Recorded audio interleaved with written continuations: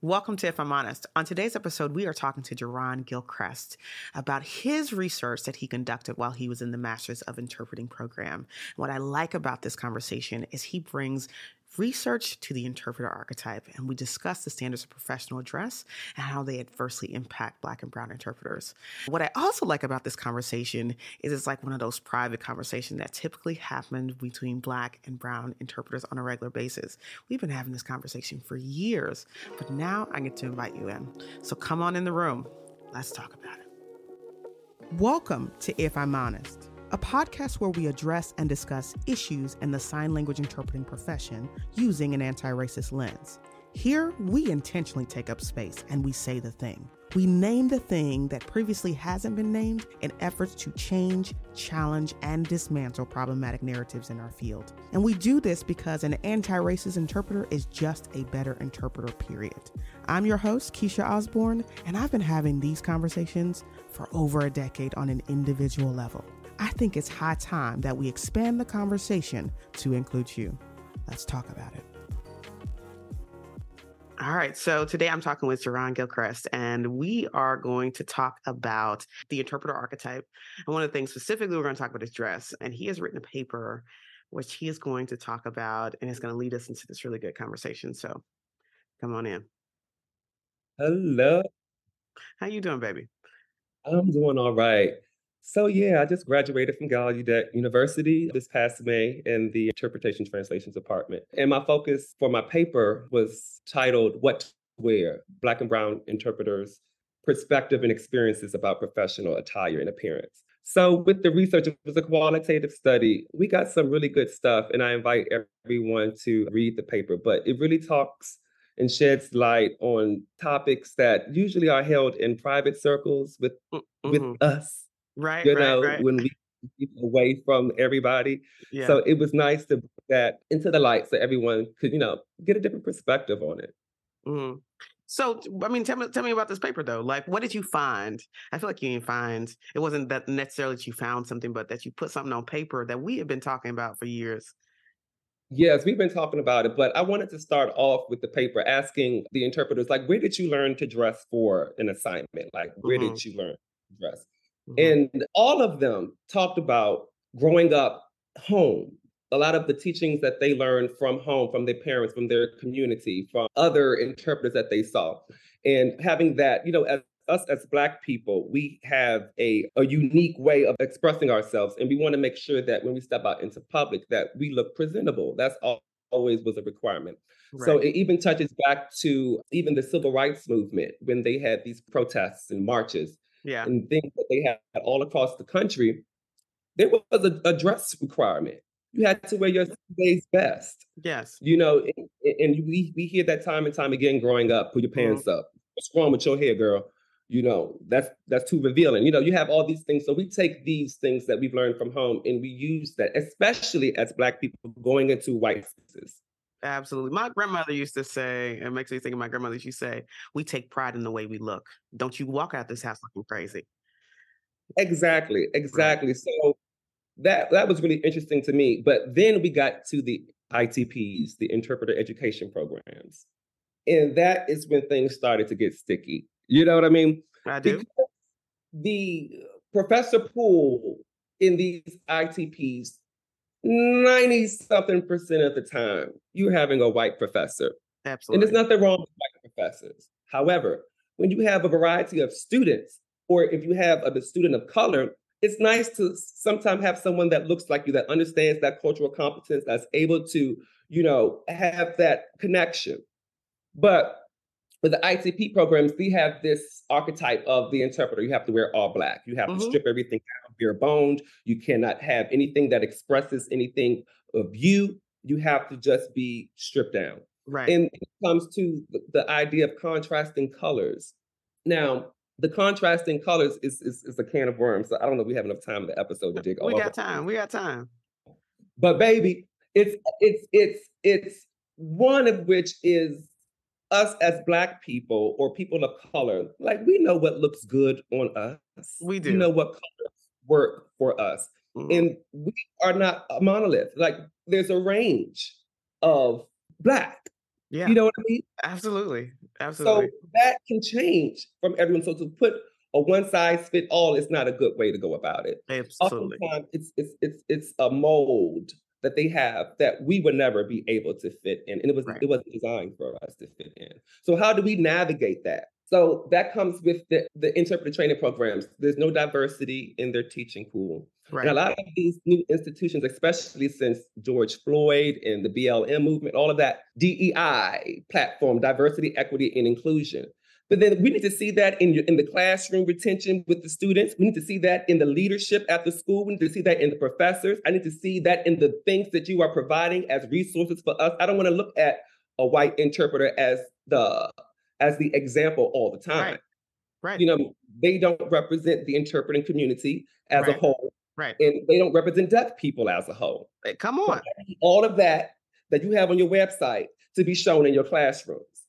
So they Right. have times some of the interpreters in the interviews talked about their experience in the ITPs where professors didn't know what to do with them, or they felt like they were the other, you know, Mm-hmm. all alone. And I graduated from my program. I was the only Black student in mine. You know, so certain questions that we have, they're not able to address it in a way that makes someone feels good. It feels like it's a weird feeling to have. So just spotlighting that. That was another interesting topic that came along.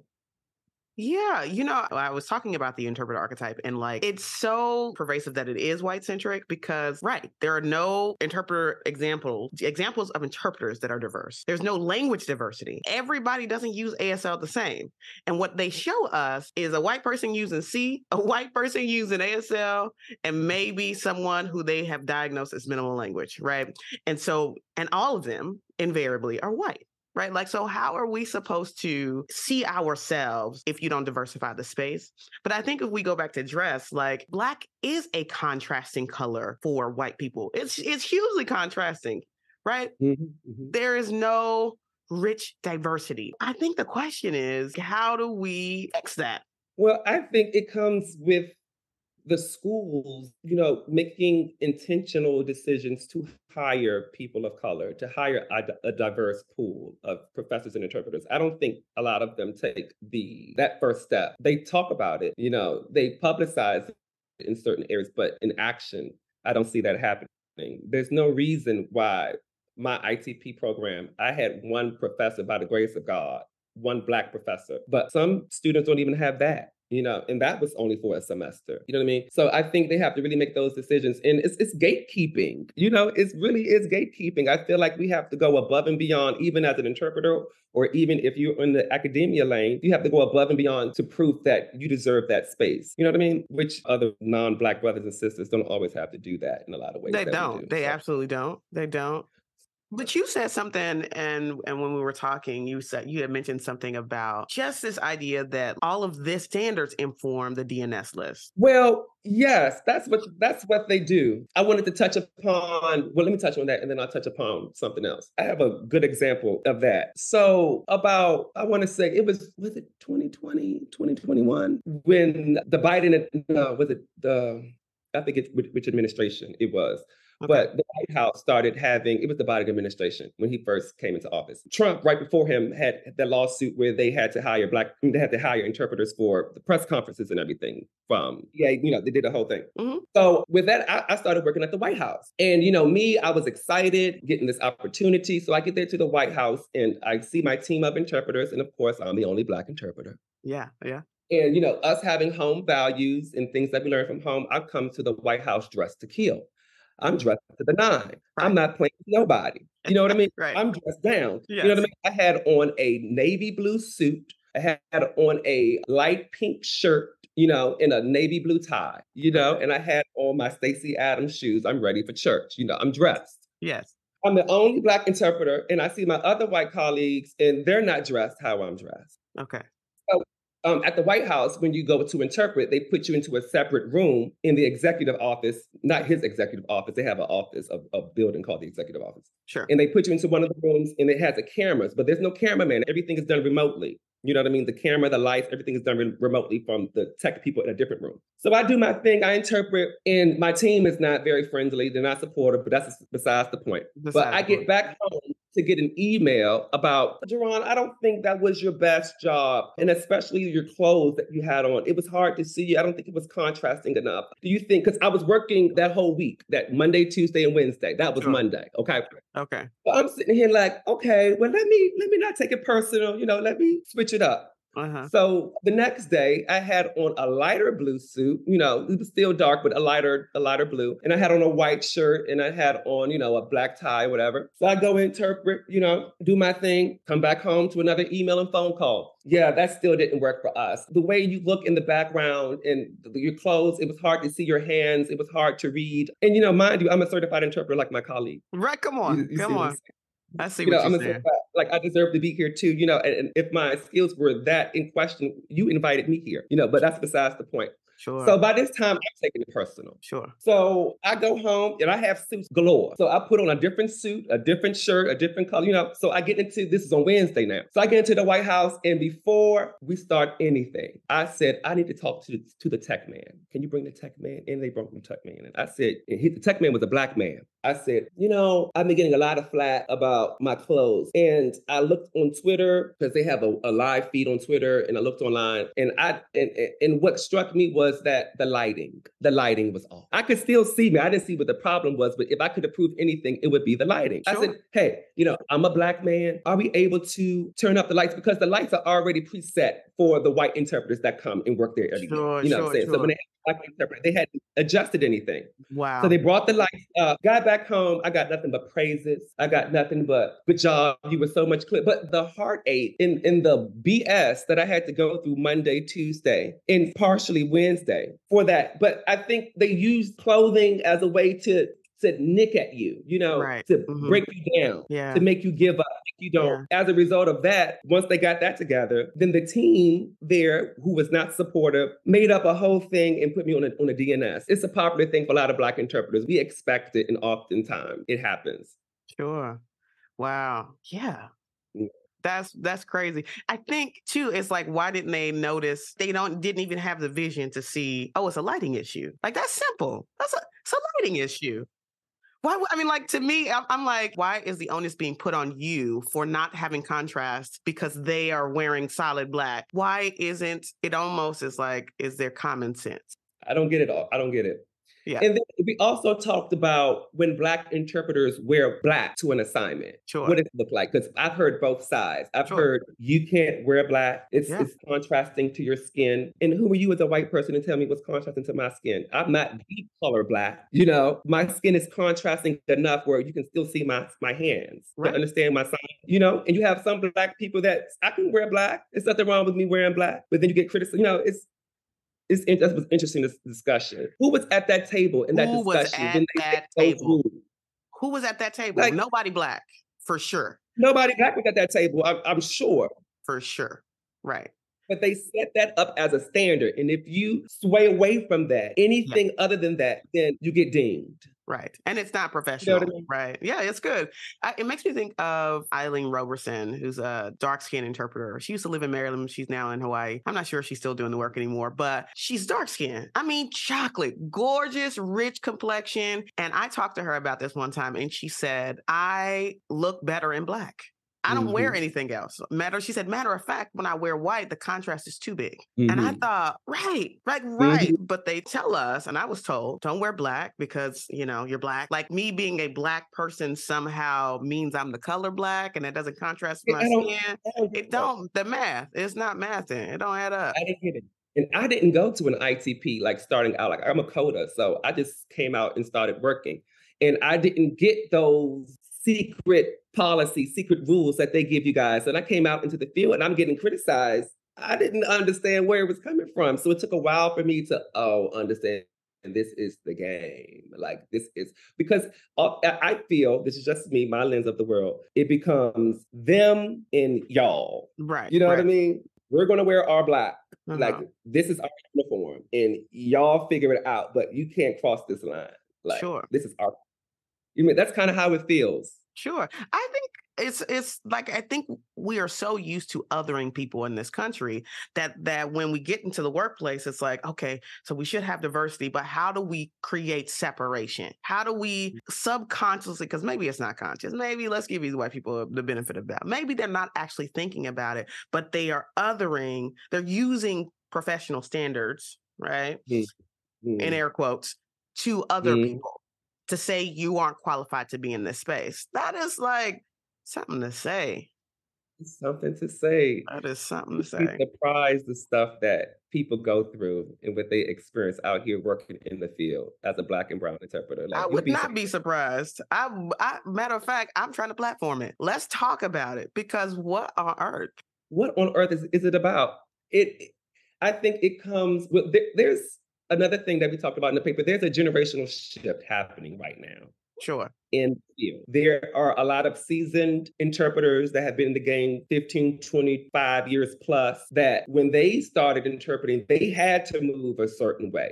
There Sure. was no BLM, that George Floyd was still going about his everyday life. We didn't have a lot of these social things in our country that had sparked this new awareness. So oftentimes you had to dress a certain way. You still have to code switch, but it was a certain way that a lot of older interpreters had to move for success in the field. Right. And I think a lot of the younger interpreters, the millennials and younger, have come into the field, and it's like, hey, why are we still going through that? Why are we still doing that? Like, what's most important? Do you understand what I'm saying? Do you understand it? Are you understanding the message? Am I clear? Am I clear? Like, that's the point. And it was one older interpreter in my paper who's a Black woman. She didn't say her age, but she's 50 plus. That's what she put on the survey. She's 50 or up, And she's been interpreting for years. Sure. And she loved braids. You know how we wear braids? Right. You Yes. can get your hair braided. And baby, she said she was only able to wear braids when it was vacation time. Wow. When she was away from work, because she knew that if she took her Black ass in that courthouse, she was a court interpreter most of the time, into that courtroom, she would not be able to work. Wow. She would be on that do not send list. And it was not until the Crown Act, that was a new law signed, was it 2015, 2018, somewhere around there, recent.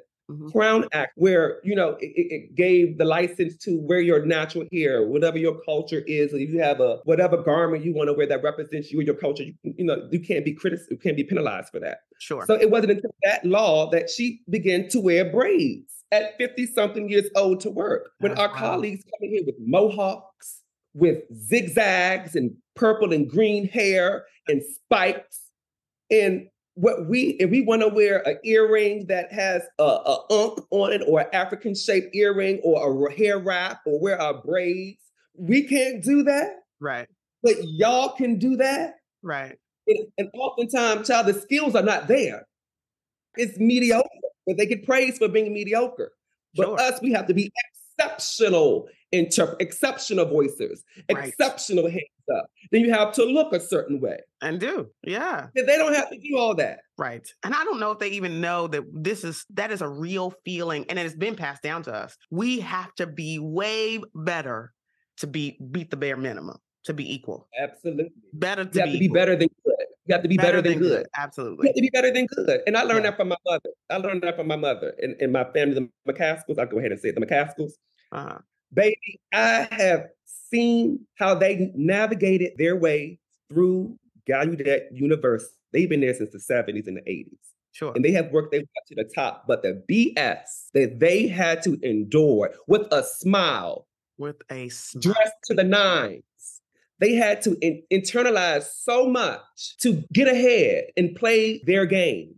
So I learned that from them. And that's the approach that I use when I go out into these interpreting spaces. Sure. But you have to be exceptional to be respected. Absolutely. Yeah, I remember I went to this job. I will never forget it. A conference. It was a conference job. And the girl who deemed herself the coordinator, white woman, she was wearing a t-shirt, and they were kind of like joggers, more like hospital pants. They were hospital pants. She was wearing a t-shirt, hospital pants, black shoe, and a blazer. Baby. And a blazer, right? And so it elevated all of these things.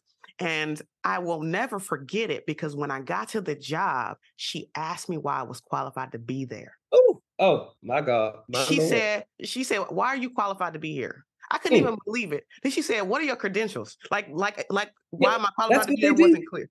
What are your That's what they credentials? do. She ran down her whole 10, 11-year history of interpreting, Mhm. That's what they do. and she's wearing a T-shirt and hospital pants. Dress like you have to come to work. It's unbelievable, the audacity. Have several seats in an empty stadium. Like, Several. I don't understand that. But not to, like, play, like, that knick-knack game, but you have to recognize that there's an imbalance, Sure. of expectations Yeah. of how we have to come into a space. You know what I mean? And if you wanna be successful in this field, you have to play this game, which we should not have to play. Right. You know what I mean? I think that us as Black and brown interpreters know what looks good on us. Of course, on both sides, you have renegades that's gonna do what they wanna do that doesn't, Sure. follow the standard. But overall, people know what looks good on them. So Mhm. I just want to have more attention shed on that because it really has done a lot to some interpreters internally and how they show up in the space. And Sure. Sure. People show up with a lot of anxiety. Like, I don't want to be DNS'd. I don't want to be critiqued or criticized because this doesn't contrast enough. People do show up like that. They do. yeah, It's called trauma. it affects who you want to work with. It It does. affects if you even want to interpret anymore. That's why some interpreters stay in church. It's a safe space. Yeah. I have my deaf community, they understand me. I don't have to worry about all of the excess stuff that comes out with the freelance interpreting. I can be in my safe space or interpret it in not necessarily church, but other spaces that you feel safe. You know what I Sure. mean? And like, Yeah. I think if we even go back to the hair for a minute, because I'm just thinking about, she's trying to wear a natural hairstyle. Like your comparison, she's just wearing just a natural black look, braids, in comparison to pink, right? That Mhm. it's so imbalanced. It's so So imbalanced, and sometimes you're right. We want to go into these places that are safe so that we can safely show up as ourselves, right? mhm, Like, and I should be able to do that in any space. you should. But oftentimes people conform. Yeah. They Yeah. conform for success. You know Right. what I mean? If you be successful in this space, bitch, this is what I gotta do. That's what I gotta do, bitch. I gotta wear this color. I gotta sign it in a box. I have to make sure I smile enough to not make them think that I'm upset and they feel intimidated. So let me smile. And it's a fake smile. Let me move. You know what I mean? You have to play the game, Sure. which is Sure. unfair. It's unfair. So what else did you Mhm. find? Did you find anything else? Just like from the interviews that you did, like how did you conduct your research? Well, yeah, what I did was I did 2 focus groups. It was a total of 10 participants. So I really invite you guys to read the paper because it's so much here. But yeah, so that's how we did. So we had just had a natural conversation that lasted 2 hours each. So once I did the focus group interviews, I transcribed everything, and then I went through and I made codes of things that came up repeatedly or patterns or interesting topics that other people, chimed in on, and we came up with codes and topics. So that's how that went. So we're gonna place the link somewhere so you Yeah, guys we're can gonna click place it. it somewhere. Yeah, yeah. It's free to Absolutely. read. So, Yeah. but is there anything that you found that we haven't talked about as of yet? Well, we really touched everything. We talked about the generational shift in the field.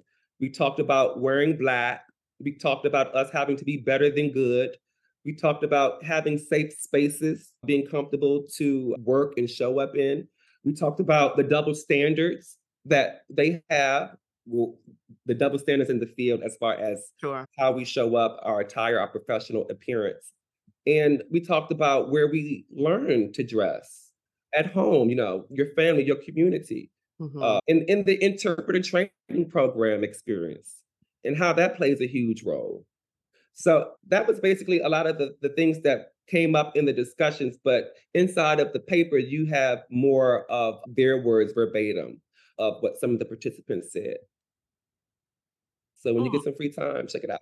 Yeah, absolutely. You know what I'm also thinking about? I'm gonna just think about this. But there is a completely different culture that when we show up as Black people, when we come into ITPs, I will never forget. And this is not necessarily on dress, but it's just about culture, right? I remember when I got to my ITP and they wanted us to call them by their first name. I was like, Yeah, who? yeah, no. Who It's call who posture. by their first name? Yeah, Mhm. and then our department chair, his name was Lawrence, and they wanted us to call him Lawrence. Who's calling him Lawrence? And so for the Yeah. first year of my program, I didn't call anybody anything. I didn't call anybody Then you get it anything. hello. Certainly not in English. Not in English. Because like Okay. culturally, you're right. We bring what we were taught at home. And when Mhm. but at home is sir and no, it's sir, yes, sir, ma'am, no, ma'am, yes, Ma'am, ma'am. no That's ma'am, what it no sir. is.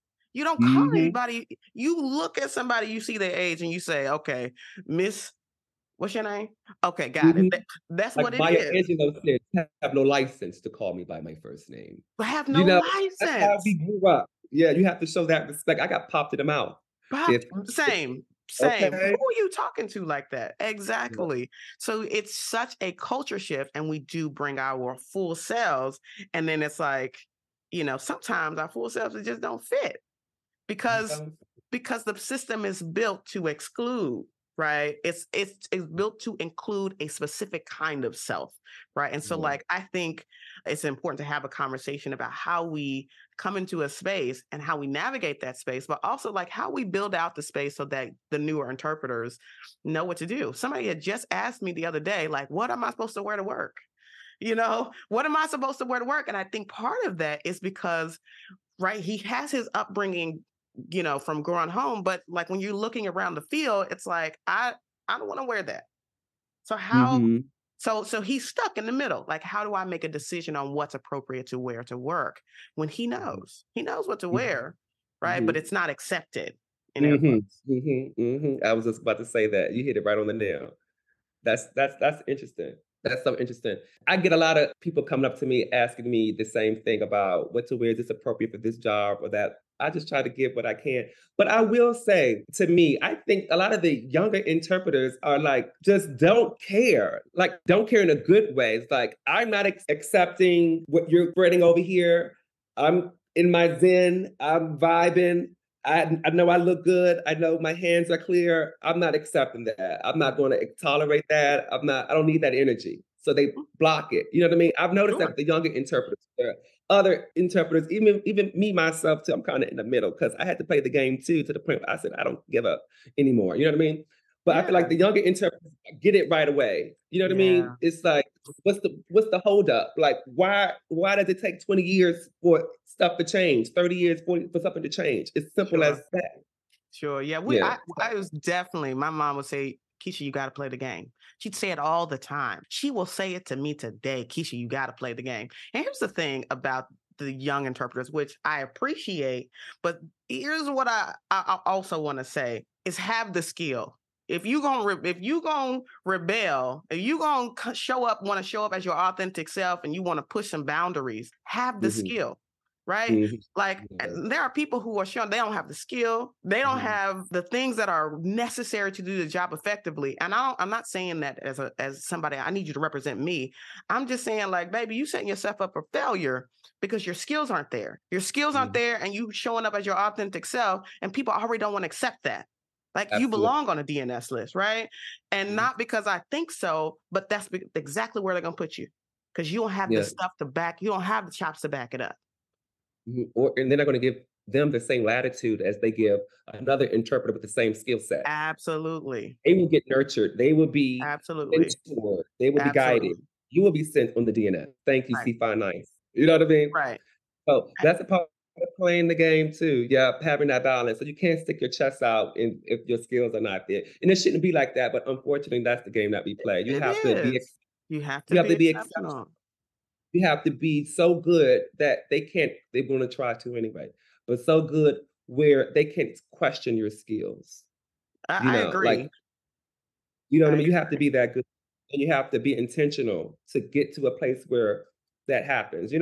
Sure. I think So, also there has to be a way to, and I think this is a conversation, much larger conversation that we're not going to have here today, but there has to be a way to address these preferred lists and these DNS lists because they foster it racism and oppression, right?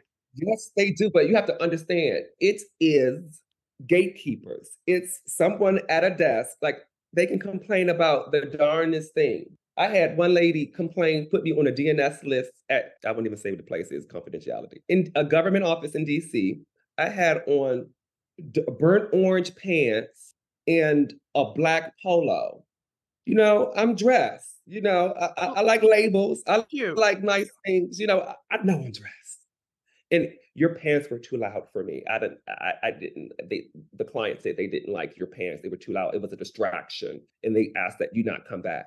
Well, one, why is that such an issue? The pants being burnt orange. Like, was it really that distraction? You have a polka dot in plaid, in green eyelashes. I mean, green eyeshadow. But I'm a distraction. But two, if it was a distraction so bad, did you give me an opportunity to fix to correct it? Come to on. correct it? Like, do I not deserve that? They don't even give you that. That's what I'm talking about. They don't give you the latitude. So your black ass go right on this list with the other black and brown interpreters. So we don't want y'all. We want Sally. We want Juniper. We want Sarah and Becky. And Tom. Tom comes sometime too. We want them. Yeah.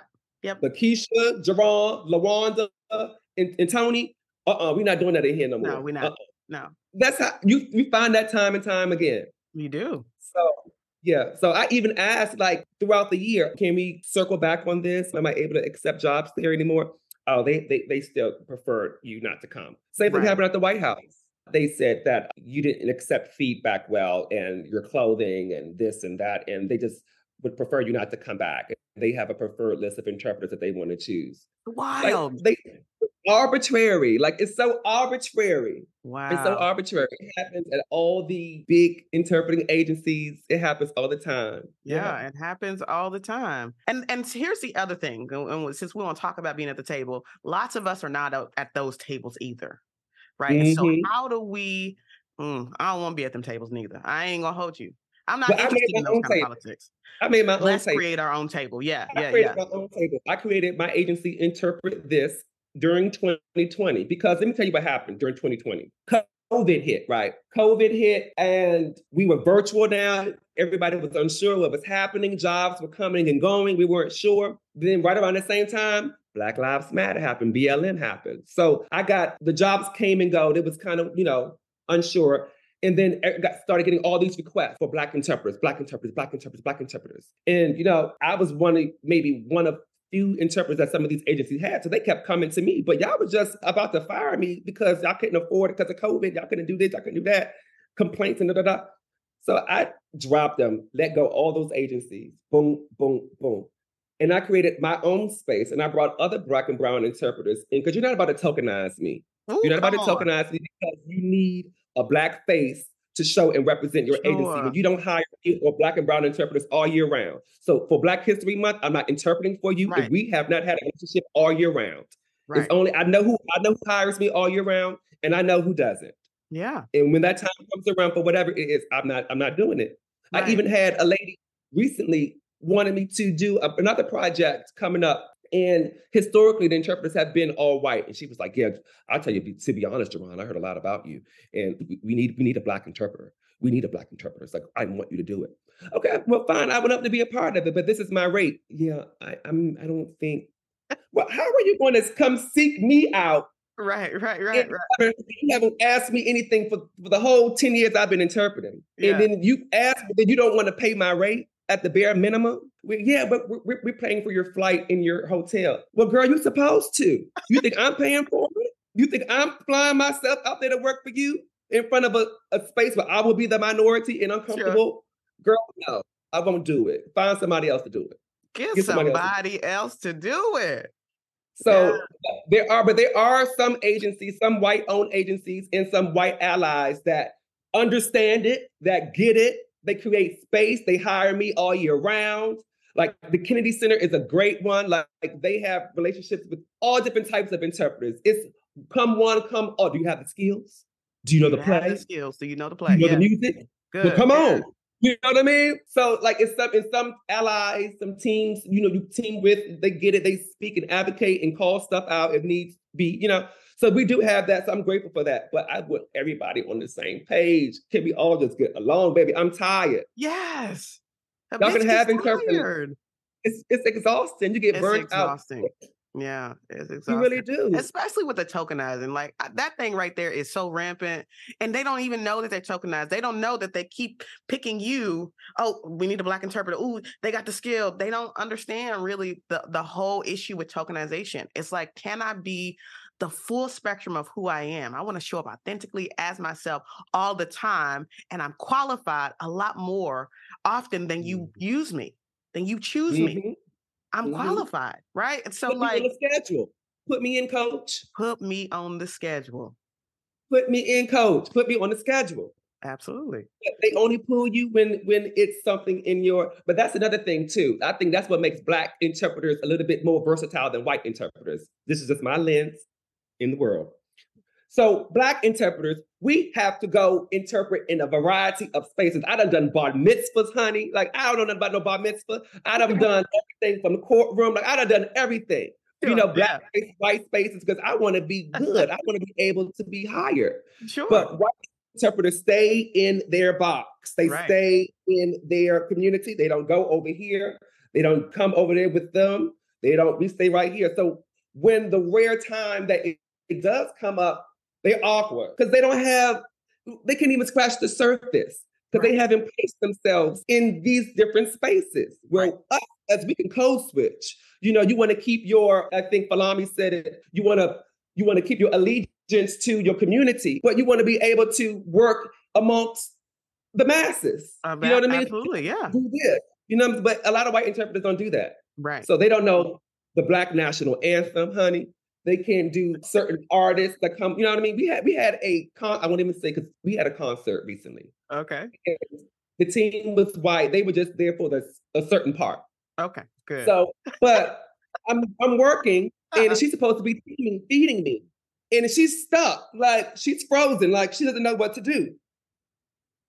And I'm like, that's the whole point. You need to be in these. Did you listen to the music before you got here? Right. Did you, you know what I mean?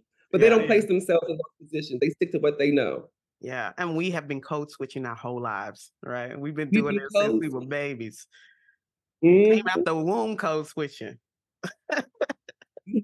In code switching also, that's another discussion, but for Black and brown interpreters trying to pass the certification, you have to code switch. You have to code switch. There. Unfortunately, I think it's BS. You should do that. I think it's BS. But if you want to pass that test, baby, let me tell you what you're going to have to do. You're going to have to code switch. You have to sign in this box. You have to do certain things a certain way. You have to smile. Yeah. Baby, I could write a whole book about that. And it's BS. Keep it cute, but it's BS. It is. You know what I mean? Yeah. It is. But hopefully there are more of us at that table too, right? Like, who was at that table? So we ain't got to code switch so hard, right? Like, come on. Okay, I'm tired. All right. Well, thank you so much for coming. I really enjoyed this conversation. It was a good time. I know I'm all over the place, girl, but we'll be all right. It was good. It was great. I love it here. This has been If I'm Honest. I'm your host, Keisha Osborne, and this is a place where we have hard conversations. Until next time.